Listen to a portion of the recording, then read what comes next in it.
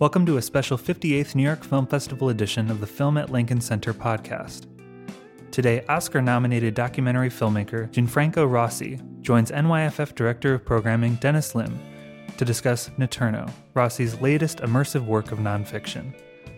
Shot over the course of 3 years along the borders of Iraq, Kurdistan, Syria, and Lebanon, Naterno is a nighttime ramble through a region rocked and shattered by catastrophe and violence.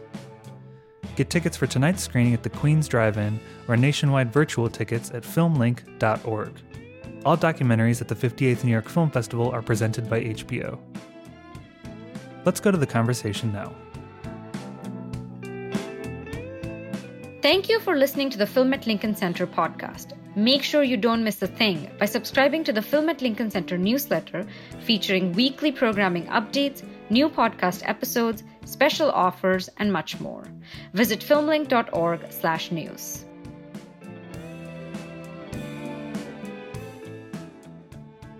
So welcome back to the Q&A for Naterno. I'm very pleased to be joined by the film's director, Gianfranco Rossi.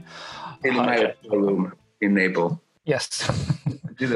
Sadly not here, but thanks for being with us. You showed us your map in the introduction and talked about this idea of borders, but I thought we could start by maybe pulling back a bit, and if you can tell us what drew you to the region in the first place. I assume it was Lampedusa that led you to the Middle East. It was a natural step, after filming Lampedusa and seeing this wave of people arriving to Lampedusa.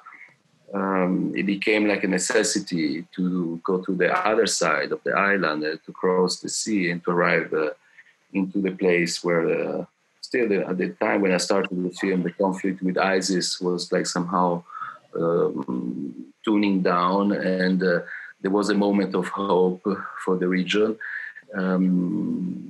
This wave of migrants somehow was stopping, and I thought that this was the right moment to see a Middle East that was tried to get a new form, a new form after it was the only people the city was resisting at the time when I went there.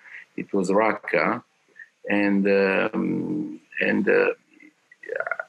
that's where I start somehow engaging myself in the film, to start traveling around these borders that were formal ISIS state, and still the wave of conflict was constantly there. There was a huge still struggle and friction in between those borders.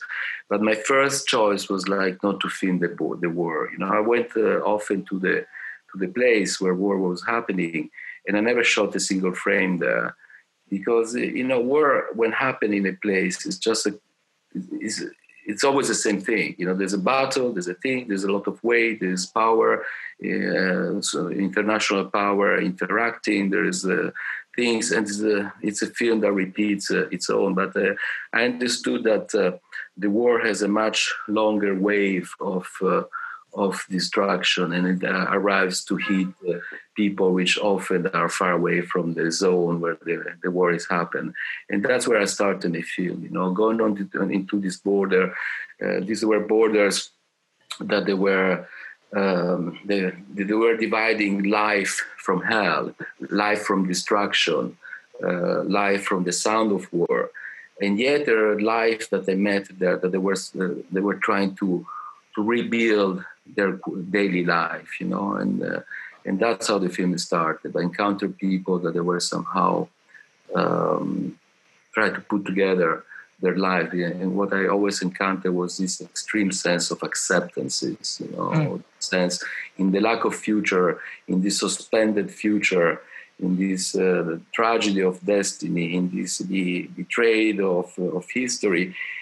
I was looking for a moment where the life was a synthesis, where there was a core also of storytelling, and then to give my journey to people I really literally encountered by chance, and then this chance became a necessity more and more and more.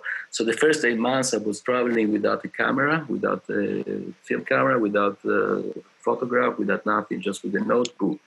And the first step was encountering a place which has somehow a strong roots with something, and which I call the absolute almost, And then within this area, this space, I had to meet a person, people that were able to give me some universal element. Can I ask you to define what you mean that with this?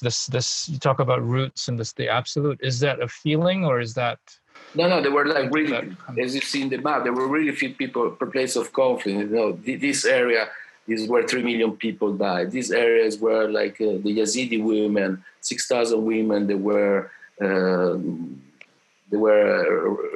taken away from their own home. So you're looking for sites this was a place where still there was a conflict with the thing. This was Raqqa, the capital of ISIS. This is the extreme place of Lebanon where still ISIS influence was still there, and this is the poorest city in the Middle East.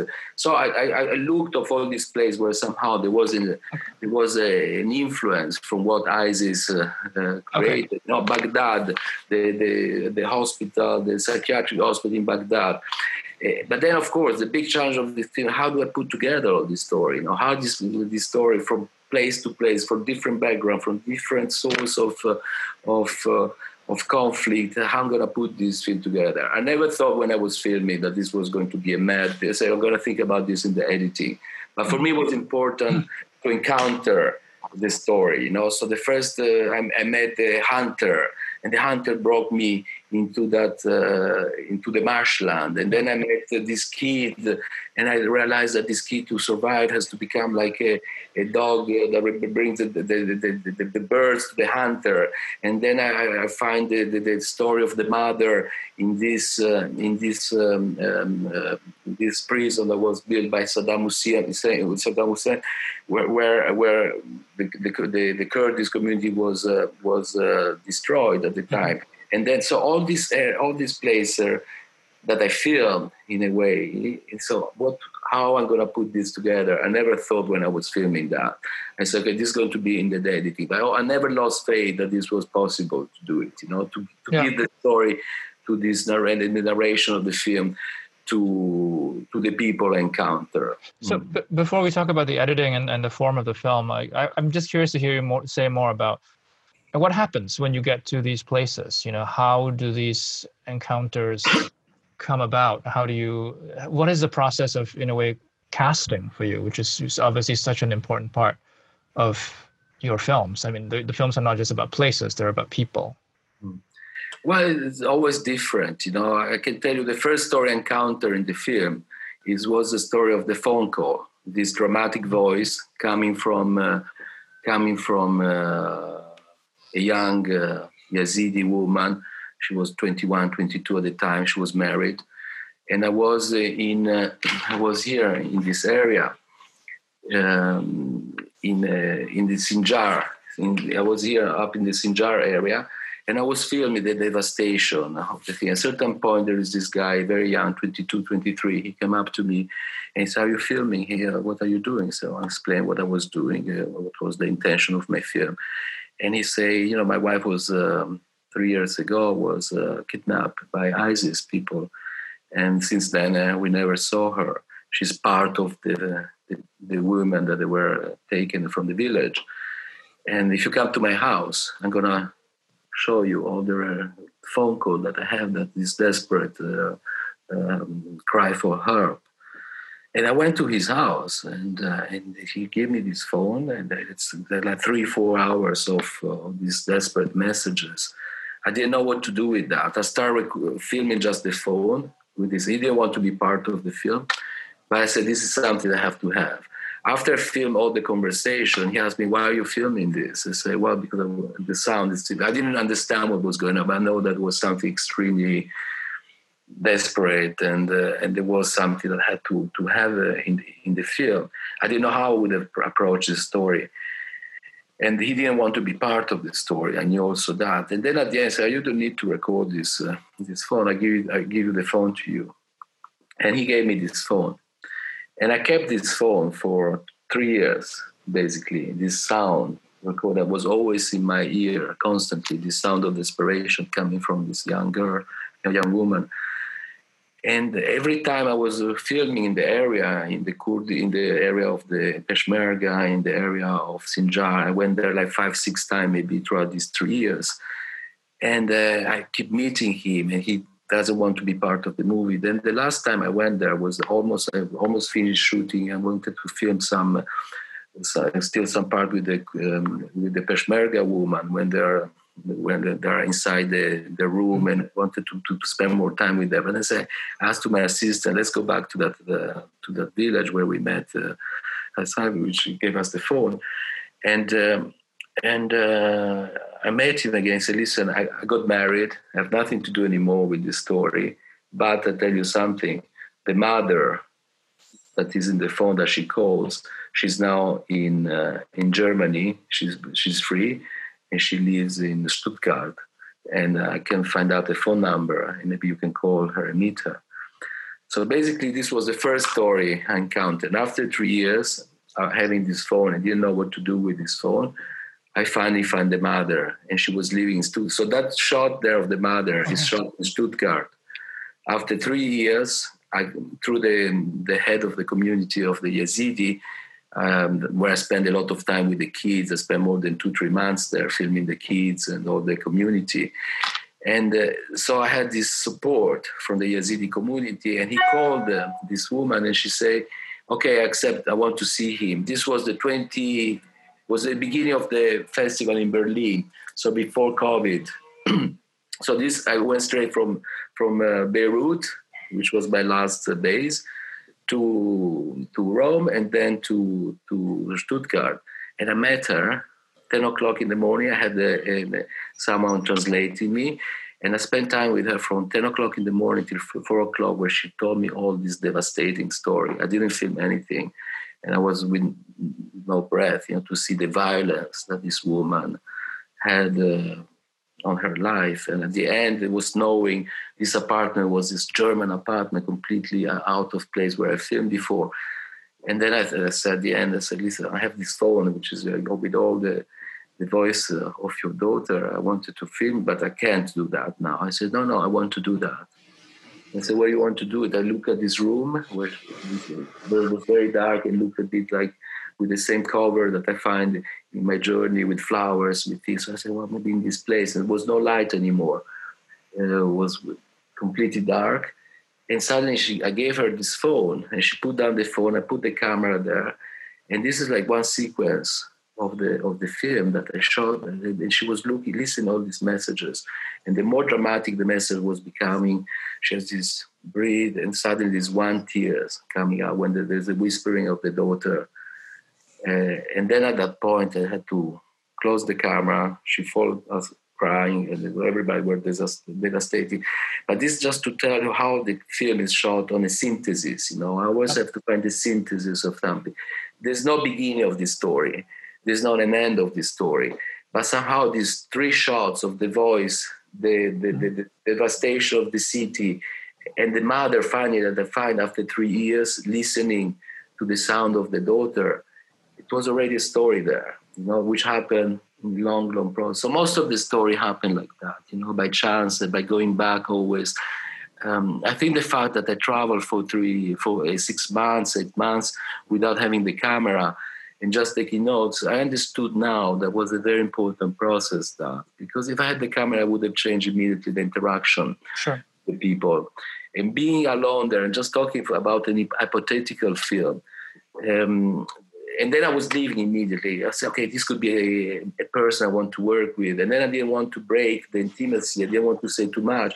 But then I was always give an appointment to them. I said, I'm going to see you in 6 months. I'm going to see you in 2 months. I'm going to see you in 8 months. Because I had a map of the encounter that I had. Okay, I can go from this area to this area. So I said, and when they saw me, once I had the whole map of things that I wanted to shoot, which sometimes was a territory, sometimes was a landscape, sometimes was a tree, sometimes there were people. Once I have this territory, I said, okay, this is time for me to start filming. I wanted to, close it, and then I say, how the film, and then the fact that I went back to them, and the appointment was real. They opened completely their house. The trust was there. this guy, after 8 months, is coming. We met in this road of the street. We had a tea. I told him a little bit of a story, and he's coming after 8 months to meet me and to be part of a story that he wants to say. So at that moment, it was like if we knew each other forever. You know, I always felt it's incredible opening up and be there. And of course, things change dramatically once I take out the camera, you know, because as we discussed other times, I don't believe I'm invisible because I have a very big camera. This time I shot with an Arriflex, big sound things, the tripod. And once you put the camera, things change no matter what, you know. And when you transform things no matter what. The person that is in front, you change, they change. It is incredible, and something else comes. You know, once I put the eyes in the viewfinder, there's a transformation things, and what happened in front of the camera. I always choose one frame. Until that frame has not a story, I don't go away from that frame.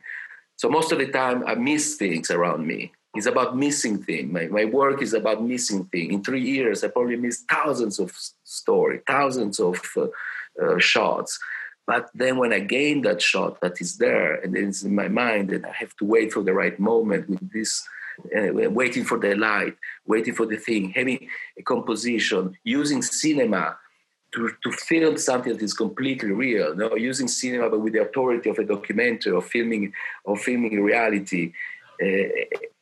And then there is a transformation. You know, that point becomes it becomes something else constantly. And that's what I want to do always, using the tool, using the light, using the composition, using all the element of cinema, but with the authority of a documentary, you know, always knowing that what you have inside in front of you is real, and knowing that no writer could write that and no actor could act that. You know, this is what makes me keep doing what I'm doing, you know, because there's always an incredible sense of surprise. And what happened sometime before, it's enormously unique, you know. It's like that moment is unique. And I could never write that, and I could never think about that. And boom, sometime it happens, it's in front of you. And that's become a combination for me always between the tools of cinema and the reality that is in front of you. Always waiting for the right moment when I film. You know, I wait. It's about waiting. And when you go so close to people, you also realize that in the life of people, in all our life, there's a routine. And if you're close to them, you know exactly what's happening. You know how to anticipate certain moment. You know that today is going to be a hunting, or you know there's going to be something happening. You know already where your camera wants to be, and you just wait for that moment. Because also Ali, he had his own tree where he filmed. He has his own road where he goes. He keeps doing the same thing constantly. So once you spend time with so you know exactly after where you put the camera and where you can construct. Okay, today is a perfect light to put the camera down, because the film started on the darkness. In my mind was like I wanted to do nocturno. I wanted to make the film at night, because the night is hiding things. I was so shy to film Middle East, and I didn't feel I was ready to do that. So I said, this film has to be at night, because night helps you to hide certain things, you know, to be more discreet. A piece of a branch of a tree could be a snake at night, you know, and vice versa. A snake could be a branch of tree.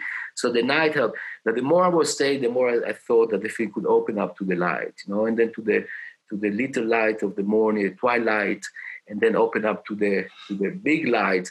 And the big light, somehow I needed the help of the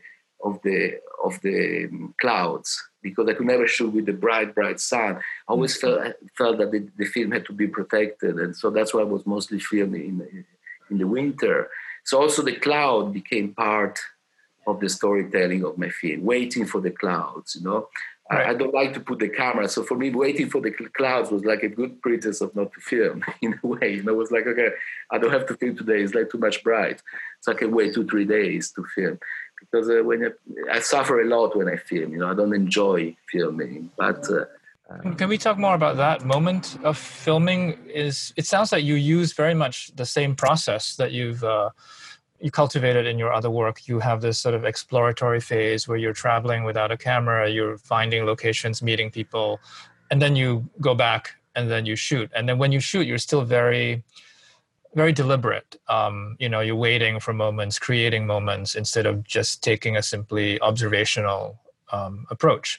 But for a film like this, in these situations, even though you're not shooting war, you're shooting, the aftermath of war, you're on the edges of a conflict, you're in situations that seem to have an element of danger, where there's also probably all kinds of language barriers. Were you traveling alone? Did you have an assistant? How easily adaptable is your... This film happened because in every country I had an incredible field producer, an executive producer from in Syria, in Iraq, in Kurdistan, in Lebanon, and this for me was my precious element. I had people really I could trust, and knew how to move. And then in every place I had an assistant, a local assistant, and we were always 2 people, maximum 3. Only in Kurdistan we were 3 people, and but most of the place we were 2 with 1 assistant, and which was more than an assistant. It was my person I trust, the person I share, the person we sleep in the same place, we fear in the same place. I had to trust when he said, "Gianfranco, stop! This is no good. Let's go." Or the day we come back, this is not the right moment. Because sometimes when I film, I don't realize what is around me. And danger was always there. To move from one area to another area sometimes was like 20 hours, 15 hours of travel by car. And in this traveling, there were like checkpoint, and still there could be a checkpoint of ISIS. You are with militia, and then the militia brings you another place, and these 2 militia are fighting. And you have to trust someone that say, okay, we leave you to the other militia, and you're okay there. So it was always trusting. So every shot is in the film, is how I conquer, although you don't see that in the movie. But the permits, location, be there was an extreme difficult job. To shoot in the psychiatric hospital was 6 months of waiting for the right permit to be able to be there. Every area, every checkpoint, you have to justify why we were there. So it was extremely, extremely complicated, the film. That's why it took so long also to do the film, waiting sometimes for a permit just to make 1 shot, waiting for the light just to make 1 shot, waiting to encounter someone, waiting to have something really interesting to film. So the film was about mostly waiting, and it was like war. In a way, war is about waiting, and the film was about waiting a lot. It was about encountering, waiting for the counter, waiting for the light. It was about a suspension, And I felt so close with when I'm filming. Also, there's the same feeling of waiting, of suspension. It looks waiting for the enemy, waiting for a moment of peace, waiting for when the war is far away, waiting for the birds, waiting for the right. All the people encounter. It was about this very, very strong sense of waiting. This sense of a suspended future, which was very interesting when we start editing during the lockdown, during the COVID. For the first time, I felt a very strong affinity, on this waiting for us, this having this border between life and danger outside the house, and having this idea of a future that is suspended, Now, our future, it is suspended. And we're experiencing this for a very brief period of time. And still we have our houses, we eat, we are able to somehow more or less to have a life that is acceptable in this moment of danger. But imagine Ali was always born in that situation, And so this condition that we're experiencing in a short time often is a condition of the only knowledge they have of life in certain territory there, because it's a kid of war. They're born with war, they live with the war. Everything is the sense of not knowing what is tomorrow. I think there is a shot in the film that is important for me, and this is at the beginning of when there is the soldier, and there is this scream of war from the soldier. Also that shot, I put the camera, arrived in this area, I knew I got a permit to go there. In the morning they were doing this exercise, the soldier. And I just arrived there, put the camera down, look inside. I didn't know how many people there were running around this field. And when I'm there, people are close to the camera, and there is a strong interaction with the camera, and they do this, It's very strong, and then they fade away. And then I was hating that moment. Oh, why they're doing this, but because there's a sense of protagonism there. But then I use this shot as a metaphor of him, because when these warriors are leaving, then you feel like, there's peace now. Nothing's happening. And then boom, again, something else is happening. Again, an explosion of war. And that's somehow it's a bit the metaphor of the whole film. There's a moment of danger, and then there's a moment of peace, and then there's a moment where the war is far away, you don't know what it is. Yeah. And that was a constant condition that I lived when I was there during these 3 years. This sense of danger always being there. I wanted to ask about one other aspect of the film, which I think maybe ties to how you described what you were trying to get from these people and these places. This insistence on cinematic composition, on carefully framing and light these images, waiting for the right light, all that. But also, you don't provide a ton of information other than there's some text at the beginning of the film that explains where you are, but we don't get the kind of specific context that one might expect a film like this to provide. We don't know the backstories of the various characters as well, and I think this actually encourages the viewer to watch and experience a film in a different way. But I'm curious about your thought process of why. I know that these are usually not things you put in your films, but in this case, you're dealing with a very complicated part of the world, a very complicated history that remains quite volatile and changing all the time. So the decision to remove information or withhold a lot of information is interesting. I always feel that my works, somehow all the work I did, from the past, they start where the breaking news stop, where the reportage stop, where the big title stop, because I experienced so much, that there is a big title. And sometimes also after this big title, I go to the area and then I say, okay, what's going on here? Not too much to film. Oh yes, there is, but it's not here the problem. The problem is there. It's like, when you edit, there's a problem here, and the problem is never where you encounter the problem. The problem is like before. So somehow I always have to find another angle, because when there's a big, when I went to Syria after the first invasion from Turkey, and I went like from the back because I didn't want to pass from Syria officially, because my film would be impossible to do. So I went like from like a clandestine there to film this. And when I was there at the border, I couldn't see anything basically, because with all the strategy was between big power, American, Russian, Syrian, everything was already settled, and there was nothing you could film there. And then the story was someone else, always. So somehow the film starts where the big news, the explosion of a big tiger, because unfortunately we live in an area where there's so much information, so much consuming of information, that then we forget about that. So that's where I want to start the film always, to see what happened after we forget the big title, who is still there that is running their own life, and on this border. That's what I wanted. So the film was always about subtraction of information. The big challenge for me, this film probably pushed it even more. Less information. We are living in a world where you can find information, you Google, boom, you have all information about anything. And most of the time, this information are contradictory, because after 3 years, I know much less than before I left, because at least I think before I knew something.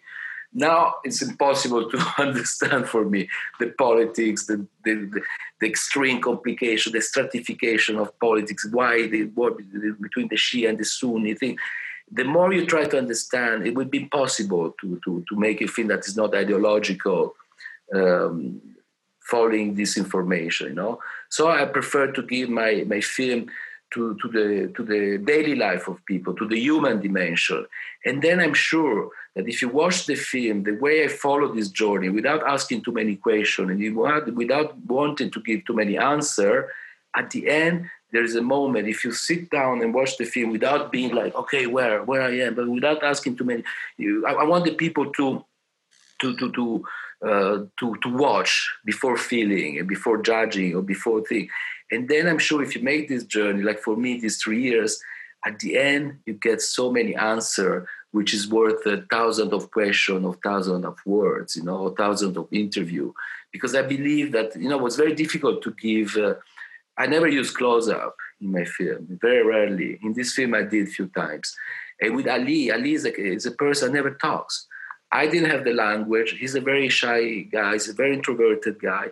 And I was taken by his eyes, by his interior world. When I look at him, without even filming, every time his eyes, they were taking me so far away, And so carefully, sometimes I try to capture that moment with the camera. It's the only time I use the 85 lens, to capture this. And for me, his face, his moment of introversion life is worth hundreds of conversations, hundreds of asking questions. And I decided at the end of the film to put this 30 seconds of close-up of him, because I believe that in 30 seconds we have all the answer we want to have. And each person will have a different answer, but there is an answer there. In the face of the psychiatric, of the people, of the patient, the psychiatric hospital, this close-up at the end after this performance, which is incredible, the way I met and encountered that. In that phase, there is thousands of answers there, more than the text. So for me, what I read in that moment when I was filming him there, and I felt like it's hard to put your close-up, your lens inside of someone that is waiting, we know for what, dramatic choice of life and the duty of life. You get to feed the family, and he goes there. How you say in English, the Canada reporter, to take the birds and bring it to the hunter? How do you call that? He goes to take the bird. Like usually his dog do that, unfortunately. How do you call that? Yeah. And so to put the camera there, but at the end I choose like this phase for us was giving so many answers. It is about the sense of suspended future there. We don't know what's going to happen to him. We don't know anything. But that moment, I think we get all the answer we're looking for just by this 30 seconds. Like the mother also, when there's this one tear, you get the answer by the mother at the beginning when she's against the wall there, or the weight of the hunter in the marshland, when he's waiting for birds in this world that is upside down. It looks to be marsh there. It looks to be it's a world that is transformed itself, So yeah. I think I have time for only one more question, but I will also mention now that Gianfranco is joining us for a live talk during the festival where we'll cover this film and his other work as well. And since it's live, audiences will be able to participate. Live there's an audience. They're fantastic. Yes, well, yeah, they'll be able to submit questions. So I'll save some of my questions for that. But I want to just come back and ask you a sort of follow-up question. You were saying earlier how, just the process of shaping this film, how you would put a film like this together, given I feel like you have used this form before in some of your other films of having this sort of polyphonic form with like many different characters and different voices. But here, I think just because of the terrain that you're so spread out and language is different. Language too, yeah. So I'm wondering. Some moment of the film is Yazidi, some moment is Arab, also different dialect of Arabs. Like it's a constant different language that it comes out in the conversation with the mother at the phone. She 3 times she talks to Kurdish, she talks Yazidi, and she talks Arabic. It's a pity we cannot get this nuance in the subtitle, but it's extremely strong that moment there. But sorry, the question. The question was just about how the process of editing and like finding the shape of the film. How much of it is, because it's not really about narrative progression necessarily so much as maybe more about like the rhythm and the mood of certain moments. And I'm wondering if the map was the map useful at all? Was that something you looked at as you put the film together? In an absurd way, when we were editing, we were never thinking about the places. Yeah. But somehow all the places in the editing end up having his own core and his own unity. So when there was bringing the silence, you know, I use the metaphor of notes, right? When you edit, there's a note, which is a moment, but this moment has to belong to another moment. And if these two choices are wrong, they don't make sense. It's like two notes. And then in between there is silence, you know, so you have to cover that space in between the two notes. But these notes has to belong to another note, and the other note has to belong to another note. So you have to transfer this emotion from one person, from one location to another piece, and try to find this way. It's never rational, this. But at the end, we saw that when things were working, it's because the shot that I put in between was belonging there. That location was belonging to the scene. So at the end, everything it took its own form, you know. Every shot was somehow part also of a geographical position. I never put an outside shot in a lead that didn't belong to him. Somehow it was always there because maybe of the light or because maybe of the unity that is there. But when I edit, you know, for me, again, when I shoot, it's about missing things. When I'm editing also, it's about finding the right moment that if you push the story, from every story, I think I could have a 1 hour film for every character, you know? So I have to find the moment that is a core, that is a synthesis on every single story. And you have to find that moment that is a synthesis of life, you know, that has a universality. And this moment has to somehow go somewhere else.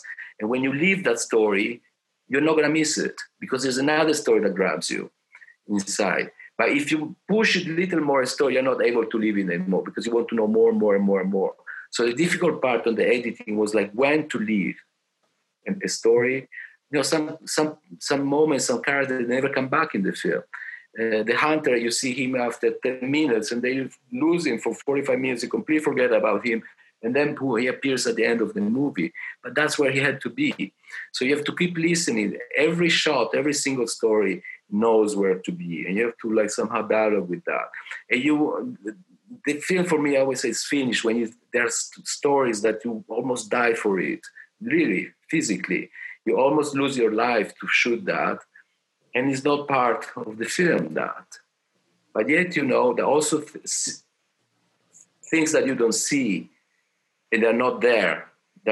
You perceive that they are in the movie. It's like when a perfect picture, one frame of a photographer, there's intuition, you know what was before and what's after that click. And sometimes a good picture, you have to, if I'm filming this, what I have in the back has to be included in that frame, you know? So there's almost a 360 degree and there's a before and there's an after. Like this, when the hunter is arriving with the motorcycle, we don't know where he's coming from. We don't know where he's going. We leave him in this place like this, but for me it's enough that, because that's exactly the story that he needed to be there. That's why I say in documentary, what is real or false, you know, what is my duty is like to find the essence of every story I say, and that's the truth. You know, I have to be truthful to the person that is in front of me. That's why I need time to know what is the core of that thing, what is the real thing, what is true or false, that's what is important always. I don't care about the fiction or documentary. What I care is about true or false. And that's what I have to find always. And the most difficult part when I film is to find the distance with what I'm filming. This is the most hard part for me, to find the right distance, because just sometimes if I get a bit closer, it changes everything. If I'm there, it changes everything. If I'm here, it changes. So to find that constant distance in every story I tell, and that's where somehow is the truth. And that sometimes it has to happen immediately because things move around you. And you have just to find the right moment. When I filmed the American Army there, I had the chance of one shot there. They didn't want me to film. It was rainy, it was terrible. And that was only one shot I could do. And I thought, you know, it's a shot that is only one shot, but it's the only flag that exists in the film. Yeah. You know, I abolished all flag, and suddenly that shot of the American Army being there, we don't know if they're arriving, if they're waiting, if they're attacking, if they're retreating. We don't know anything. But that shot for me is so much, because you can anticipate what was before and what was after that, you know. And that's part of taking always this distance, which is for me is the biggest challenge when I film, you know, to find that element the right distance, the right distance from me and the subject. And of course, be always aware that when there's a camera there's a separation and there's a transformation always. And so these are the three elements that is important for me: transformation, subtraction from information, and structure when I edit. We took 6 months to edit this film. And it took those struggle. Sometimes I didn't know, the kids, the room of the kids, which is somehow the room of history in that place, is the room of pain, is almost the Norimberga of the story of the film. Is like this moment of confession. It was so difficult to film the kids, telling this incredible thing. And this story was going out, in and out in the film. Is it right to put the story? And then I felt like, yes, if I don't do that, I will betray that thing. Because, this is the only voice of the tragedy that happened to the Yazidi people, to these kids. There's no witness in this. Through this drawing, it's the only witness that we have. And that in the editing was so, I would say that almost the whole editing of the film was to give life to that little room and that little moment. So the film somehow moved to that moment, and after the moment there's a resolution in the film, and the film changed completely pattern. So it was never really, we did a fantastic job with Jacopo, the editor, with Fabrizio, which was the other editor of the film. We were 3 people constantly working for 6 months. And what is disappointing is like when the film is there, you finally say, boom, we found it. Say, well, we didn't do that 6 months ago. It was so simple, everything was there. It's like the rubric. You have to find the right combination for everything. So that's so simple, but everything is there. But if you don't know the right combination, it takes forever to do it. So it took 6 months to edit this film. And then always you have to bring yourself to the present tense. You have to forget about your experience. You have to forget about how you shoot that, how painful it was, how long it took. And so I shoot 80 hours of film, and the film is only 100 minutes. But do I miss the rest of the footage? No. But yet, I'm sure that even what is not there, you perceive that is there, somehow. Yeah. I think we do have to end it there, but we'll save more for our live conversation. But Gianfranco, thank you so much for joining us. Thank you for the film. Really part of the festival. Thank you.